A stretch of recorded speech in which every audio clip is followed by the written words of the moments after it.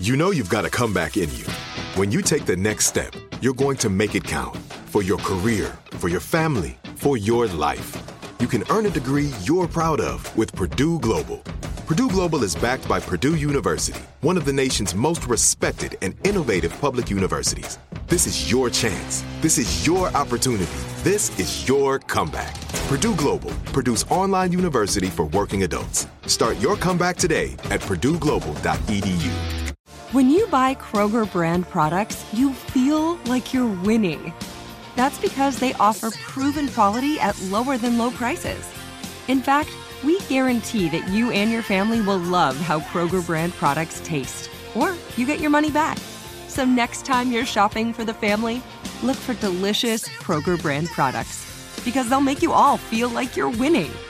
Shop now, in-store, or online. Kroger, fresh for everyone. Hello and welcome to Bad Manners. This is the podcast that takes you inside Britain's stately homes and tells all the tales the guidebooks don't. My name is Tom Horton and I'll be your host. As a comedian, I'm not really bothered about the facts and figures, I just want the juicy stuff. So I'm on a mission to find out the frightening, filthy and downright jaw-dropping stories of these stately homes and the people in them.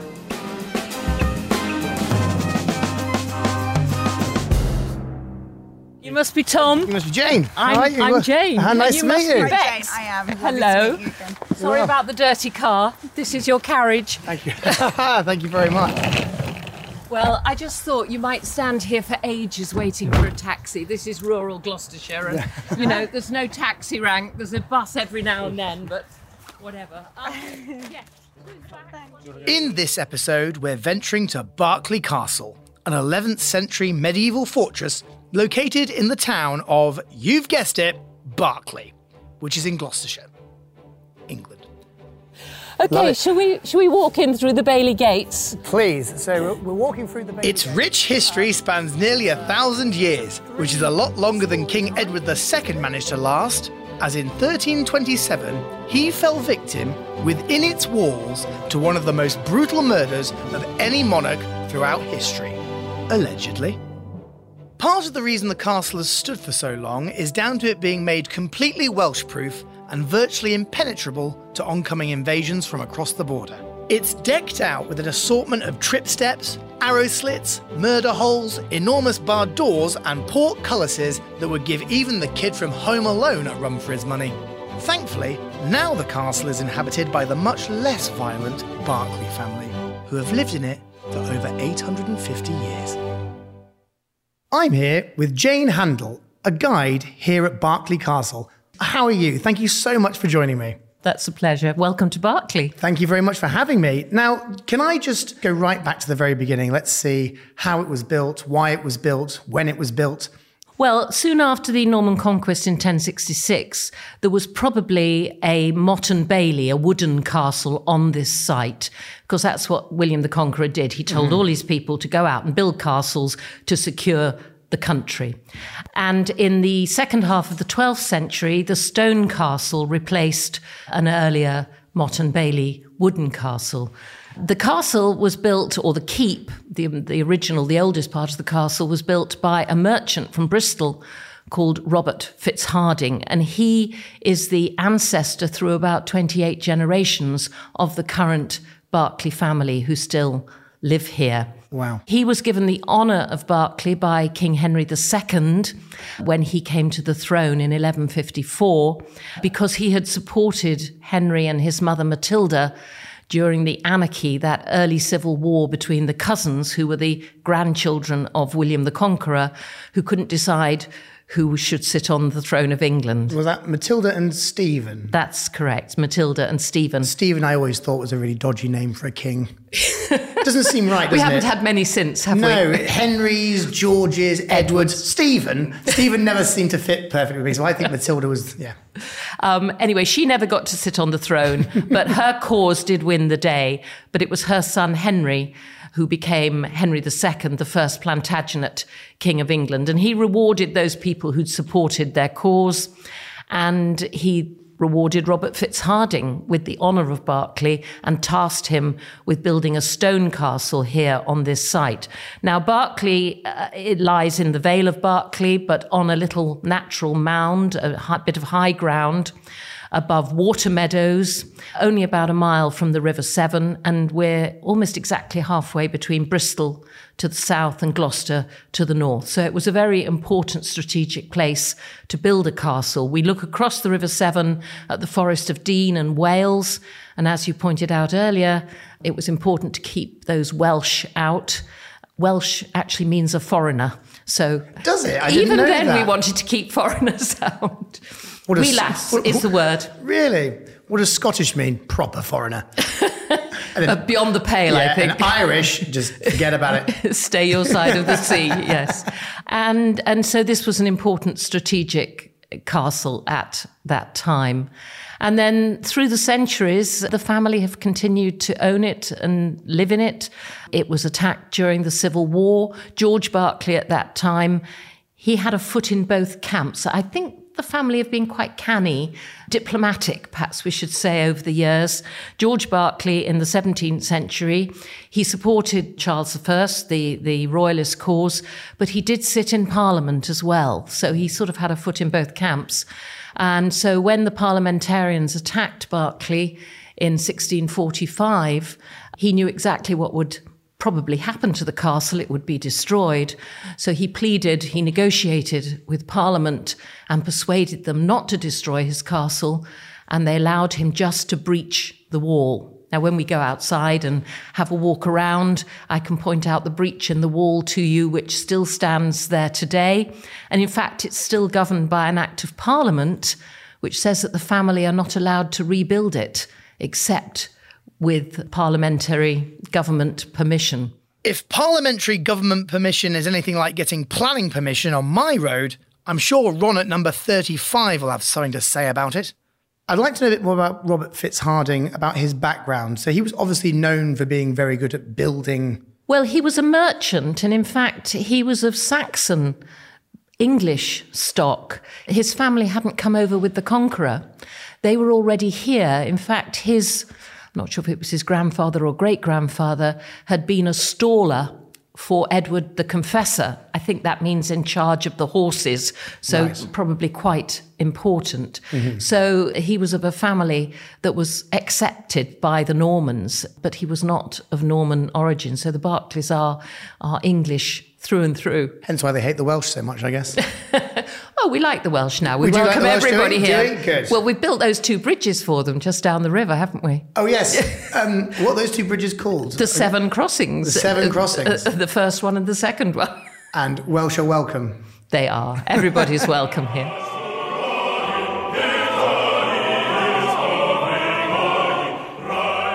So we're about to be taken by you, Jane, around to the front of the castle to the Bailey Gates. That's right. We'll go through the outer bailey. Norman castles really consisted of a keep, the central stronghold. They were built as fortresses, as defensive buildings principally, surrounded by a series of baileys or courtyards.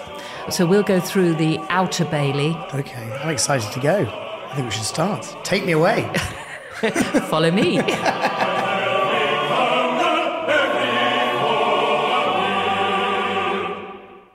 So, Jane, you're about to take me up some trip steps. I am. We're going to go up into the keep. Do we hold hands? What do I do? How do I brace myself on this? Well, you go behind me, and I fall. When I fall right onto you. I see. So I'm the cushioning, am I? You are. Okay. These steps up into the keep, because all the rooms in the keep are from the first floor onwards, so it's solid down below. So it makes it an even stronger building. Yeah. So nothing on the ground floor. But the steps, there are about 24 of them. I don't know if you can see, about 2/3 of the way up, there's a bigger one. There's a certain amount of wear and tear because they are quite old. So are they deliberately made at different heights yes, just to trick you? And they're called trip steps, so that the idea was invading forces would come rushing in, wouldn't know the difference in height, and would fall over and then could be dispatched. So I'm assuming that banister's new then? That banister is 21st century, and you can hang on to it. Okay, I will. We might need to. Actually, this little lip going up into the porch here is probably worse than the other steps because people are concentrating on the real trip steps and then they forget there's a little lip here. This is very So just be careful. How many injuries do you get a year at this castle? Well, we do warn everybody, we're not liable. We're going up the steps and they are uneven, especially halfway up. There's a definitely larger one. Yes. There's also this archway here that is deceptively low. It so is. Also, that throws you off a bit as well. Well, if you hit your head. One thing I didn't point out that you need to see, which is the murder hole, which is just above the third step here. So the idea was that if the steps didn't get you, then the slop bucket contents or the hot sand or What do they throw down this hole?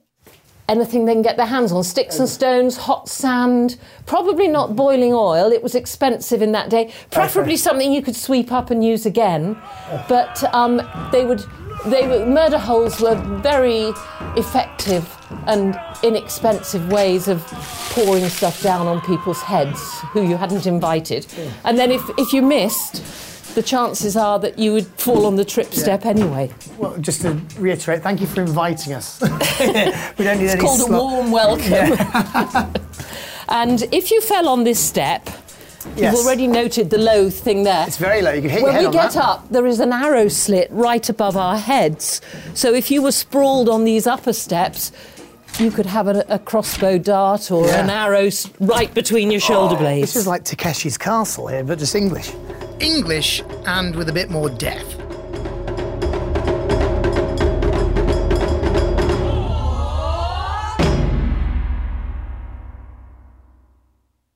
This is it. Your moment. This is your time to make your comeback with Purdue Global. When you come back with a Purdue Global degree, you create opportunity for yourself, your family, and your future. It's a degree you can be proud of, a degree that employers will trust and respect. Purdue Global offers working adults like you over 175 flexible degree programs to meet your specific career goals. These include associate, bachelor's, master's, and doctoral degrees and certificates. Purdue Global degree programs range from nursing to business to communication and more. Whatever your interest, we have the degree that will move you forward. You have the knowledge, you have the experience. Now it's time to get credit for the work you've done and earn the recognition you deserve with Purdue Global, Purdue's online university for working adults. You know you're worth it. We do too. So don't wait another second to get the degree that will take your career to the next level. Start your comeback today at purdueglobal.edu.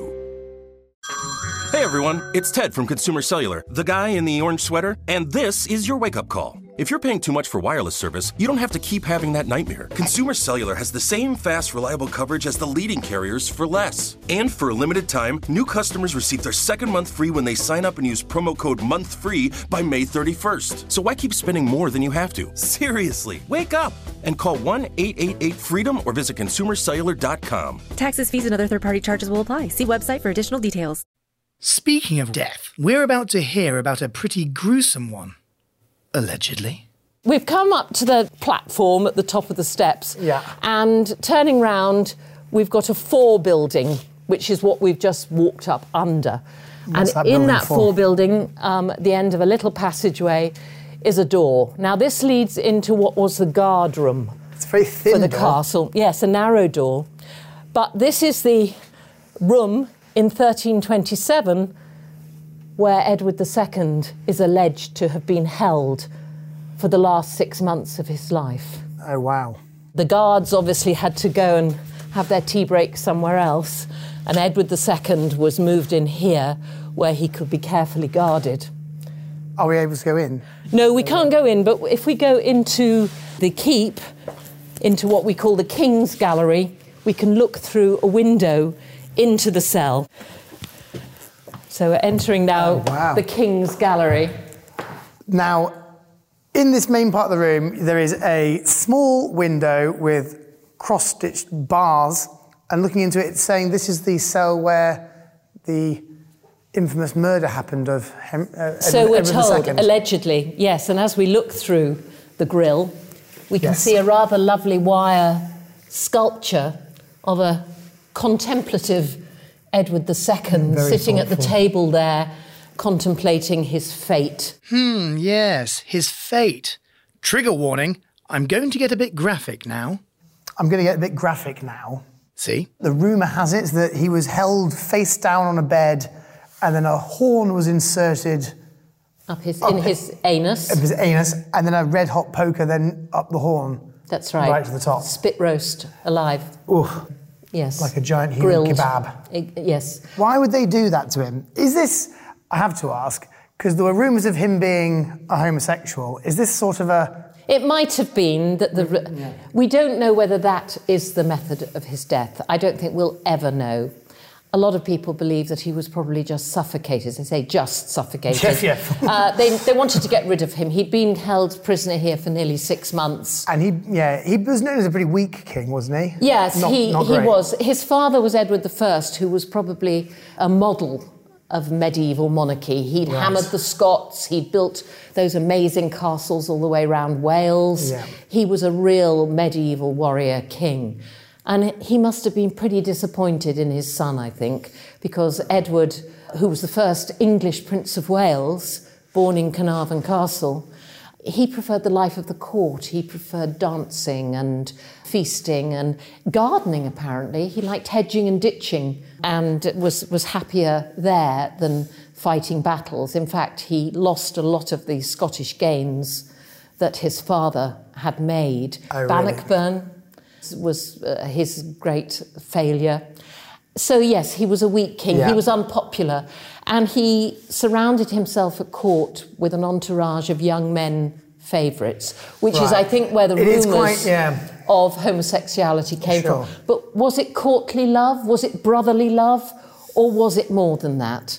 The first favourite was Piers Gaveston, who he was friendly with even when he was still Prince of Wales, before Edward I died.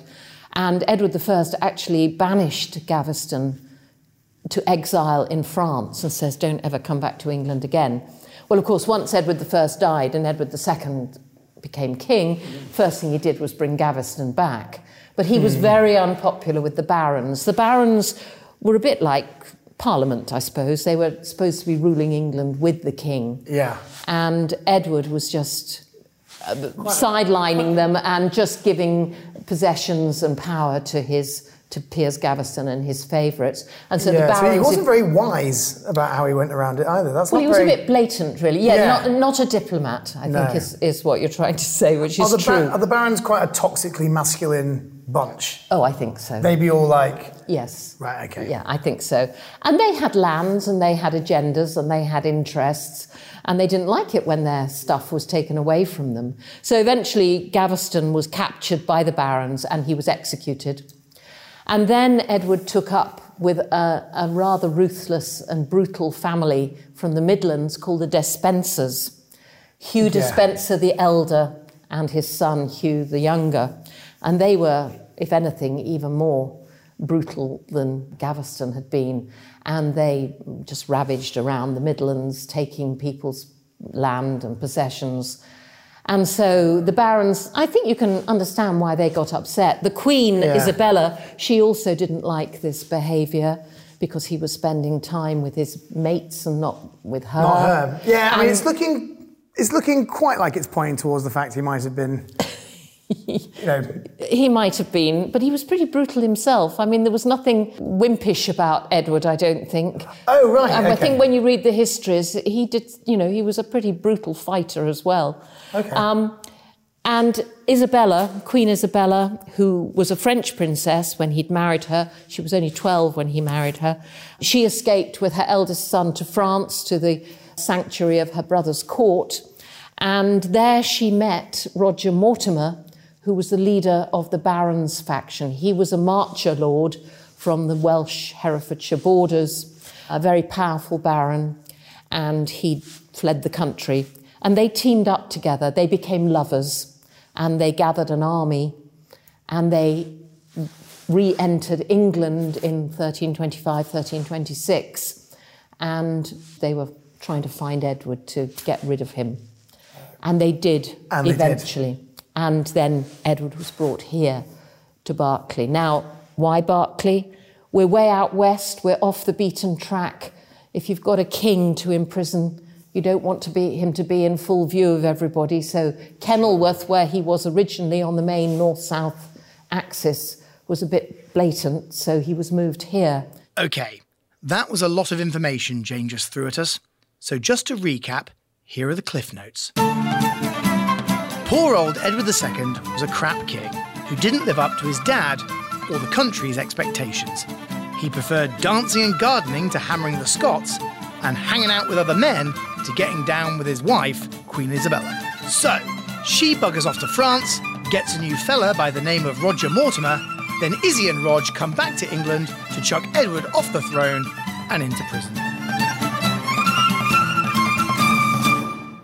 Edward II's been kept here for 5 months. Yes, between about April and September 1327. We believe we're told in this room. Feeling pretty sorry for himself. Well, yes, feeling sorry for himself, wondering what's going to happen. Would he have been treated badly? No, he wasn't.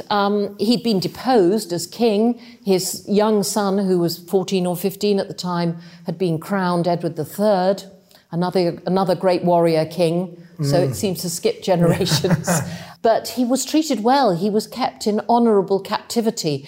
There are accounts here in the archives of the castle showing the purchases for the kitchens and so on. And during the time he was here, there was a lot of meat bought, a lot of good food, a lot of bread baked. He had his own servants. He probably had a priest to come and give him mass. And so he wasn't by any means ill-treated until the very end. But I suppose what they hoped was that he would just pine away and die a natural death. He was a big man. His father had been over 6'3" tall. He was known as Edward Longshanks. And Edward II was similarly a tall, healthy, vigorous man in his 40s. Mm-hmm. And he survived. And so something had to be done. So we presume it was Roger Mortimer who gave the order that he should be dispatched. And so do you basically think the reason they murdered him was because they were just fed up of him not dying himself? Yes, he was, as an ex-king who was still alive, was a danger. So they all looked at their sundials and went, Jesus Christ, we've got to get this over and done with. Well, that's right, because his supporters could be reforming. Yes, right. They could try and get him, jump him and get him escaped from here, and then he could challenge the throne. Because Edward III, to begin with, was a puppet king, a young teenager in Roger Mortimer and Queen Isabella's hands. So they didn't want that to change. So he'd been around too long and he had to go. Mm-hmm. And so on the night of the 21st of September, 1327, we're told that he was murdered here at Berkeley Castle by his jailers. Now, I don't think the fact that he died here is under dispute, but what is still contentious is exactly the nature of his going. What? Was it the Cluedo, with the poker in the cell in the castle, or was it the pillow in the pantry? Who knows? I know the pillow in the pantry story has more credibility, but the red-hot poker up the bum story has a red-hot poker up the bum. Come on, Jane. Tell us what we want to hear. Lie to us, Jane. Lie! Well, they didn't want to leave any mark on the body that he'd been tampered with in any way. To kill a king was not only treasonable, it was sacrilegious, which was the most important thing. Kings were ordained by God. Mm-hmm. And if you killed one, you were not only going against earthly power, you were going against heavenly power. And the afterlife was acutely important to the medieval person. So you couldn't leave a mark on the body. Bit of a buzzkill, Jane, but OK, fair enough. I suppose if you don't want to leave a mark on the body, a red-hot poker up the backside isn't really going to work, especially if they were going to display the body, like they did back then. Mind you, would they display his bum? They're hardly going to spread his cheeks at the funeral, are they? I reckon they could have gotten away with it, Cowards.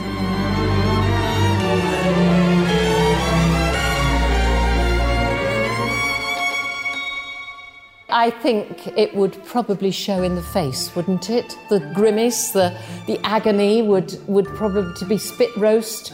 Your entrails spit roast would leave a mark on your face. Just a wry smile. I personally, I hate to be a killjoy, but I think probably history, like life, is usually simple, and you do whatever's, the easiest and the simplest thing to do, which in this case would be to suffocate him in his bed so that they could say in the morning, the king has died in his sleep. And that's the message that was put out. You wouldn't.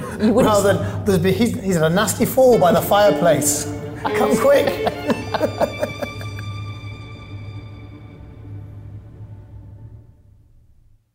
This is it. Your moment. This is your time to make your comeback with Purdue Global. When you come back with a Purdue Global degree, you create opportunity for yourself, your family, and your future. It's a degree you can be proud of, a degree that employers will trust and respect.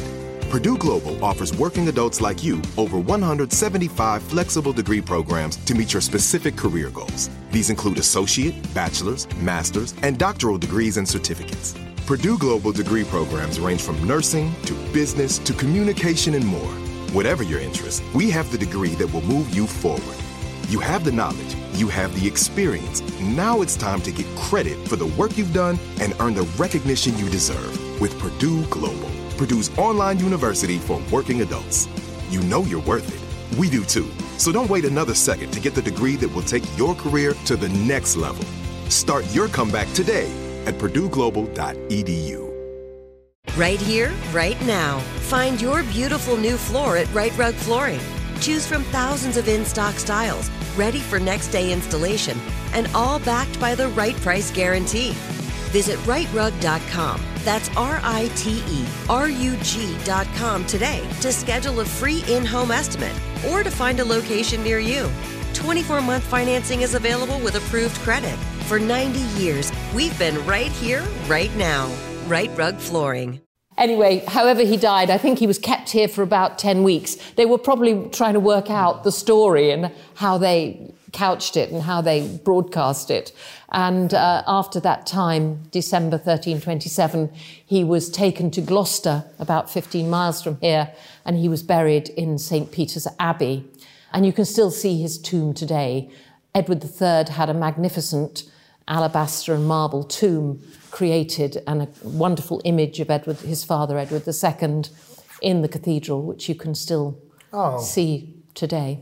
And of course, it's funny, the cult of celebrity is nothing new, because although he'd been a not very popular king, once he died in suspicious circumstances, it creates an interest. Right, yeah. And pilgrims flocked to Gloucester Cathedral to see this tomb and this king. And so Gloucester became hugely wealthy. Pilgrims are like tourists, they bring money. Something to think about, at least. So if your town is in need of a financial boost, shove a poker up someone's arse. Or better yet, just say you did. Create some interest, get the tourists in, sell some T-shirts. Hey, it worked for Gloucester in 1327. I wonder how much money you could make off the back of a rumour like that. So is Edward II a big Gloucester celebrity? Oh, yes. Okay. Yes, yep. And people still go there to see his tomb. That's how Gloucester managed to bring itself from a medieval monastery to that wonderful Gothic cathedral that we've got today, because they gained a lot of wealth from pilgrims, and they could, be leaders in perpendicular architecture. What? A cathedral? Bloody hell, why aren't we shoving pokers up each other immediately? We could be millionaires, or better yet, leaders in perpendicular architecture. We should probably say, before reaching for the poker, there was a plan A to get rid of Edward. We're told in some of the archives that Edward was kept next to a stinking pit. And this is dungeon, a stinking pit. Well, it's not stinking today, but it would have been back then. It's what we call an oubliette. So it's a prison cell from which there is really no escape. From the French word oublier, to forget. Wow. So if you were thrown down here, how would you describe it? It's a tunnel. It's a vertical tunnel. It's just a semicircle, pretty much, but just a little bit longer. It's a bit like in The Dark Knight Rises, but it's what they shove him down. It's a vertical drop straight down to, about, 10 metres? Yes, it goes down to the level of the courtyard. Now, some people say it was a well. There was a well in the keep, but it was in a different tower, a different turret. It may have been a well, but it would be pretty mucky water because it would need to have gone a lot deeper below the courtyard level as well. And as far as we can see, it's very mucky and damp down there. How many people do you think they'd put down there at any given time? Is it just a one-person thing, or just no, I should 12? think, if it depends, how many you'd captured or how many you'd taken off the streets. Well, I was about to say, if you put too many down, they could all get on each other's shoulders and come out. But also, there's going to be guards up here as well, just to kick them and stand on their fingers. And there would have been some kind of a trapdoor or a grill over the top. Oh, there would have, yeah. And you might have been injured being thrown down there. You might have been injured before you went down there. Your chances of survival were pretty slim. You'd actually... if I was going down there, I'd be jumping head first and hoping just to get it over with, to be honest. Well, probably. That's right. But it would have been very smelly, hence the stinking pit, because decomposing bodies, they probably used it as a rubbish tip, tipped all the contents of their chamber pots down there. Do you think they clean it out every year? I doubt it. No, just keep going. No. And, animal carcasses, rotting vegetation... anything like that. So I think it would have been very smelly. I think living in medieval times, whatever level you were at, was very smelly. I think it was pretty smelly. Whether you were a castle or whether you were in a hovel in the town. Yeah.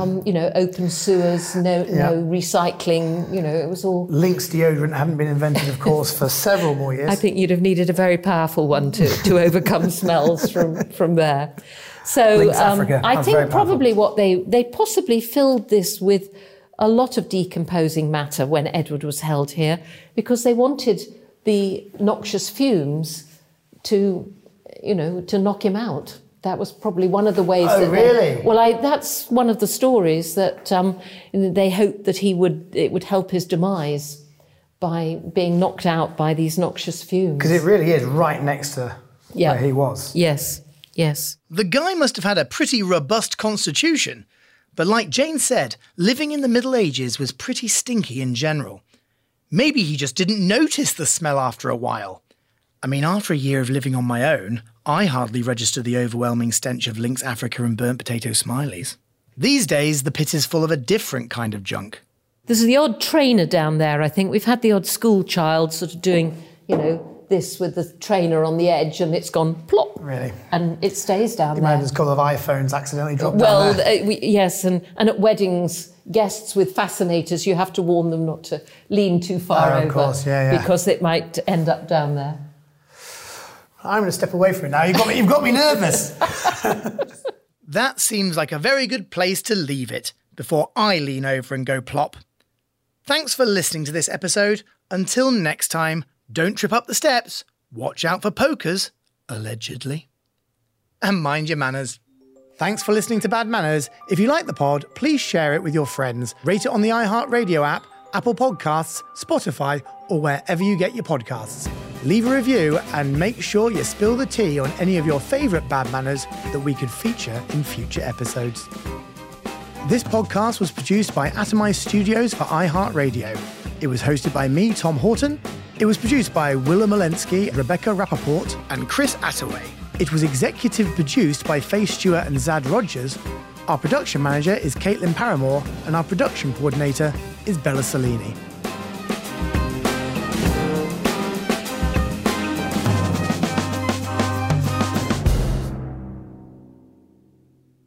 This is it. Your moment. This is your time to make your comeback with Purdue Global. When you come back with a Purdue Global degree, you create opportunity for yourself, your family, and your future. It's a degree you can be proud of, a degree that employers will trust and respect. Purdue Global offers working adults like you over 175 flexible degree programs to meet your specific career goals. These include associate, bachelor's, master's, and doctoral degrees and certificates. Purdue Global degree programs range from nursing to business to communication and more. Whatever your interest, we have the degree that will move you forward. You have the knowledge, you have the experience. Now it's time to get credit for the work you've done and earn the recognition you deserve with Purdue Global, Purdue's online university for working adults. You know you're worth it. We do too. So don't wait another second to get the degree that will take your career to the next level. Start your comeback today at purdueglobal.edu. Right here, right now. Find your beautiful new floor at Right Rug Flooring. Choose from thousands of in-stock styles, ready for next day installation, and all backed by the right price guarantee. Visit rightrug.com. That's RITERUG.com today to schedule a free in-home estimate or to find a location near you. 24-month financing is available with approved credit. For 90 years, we've been right here, right now. Right Rug Flooring.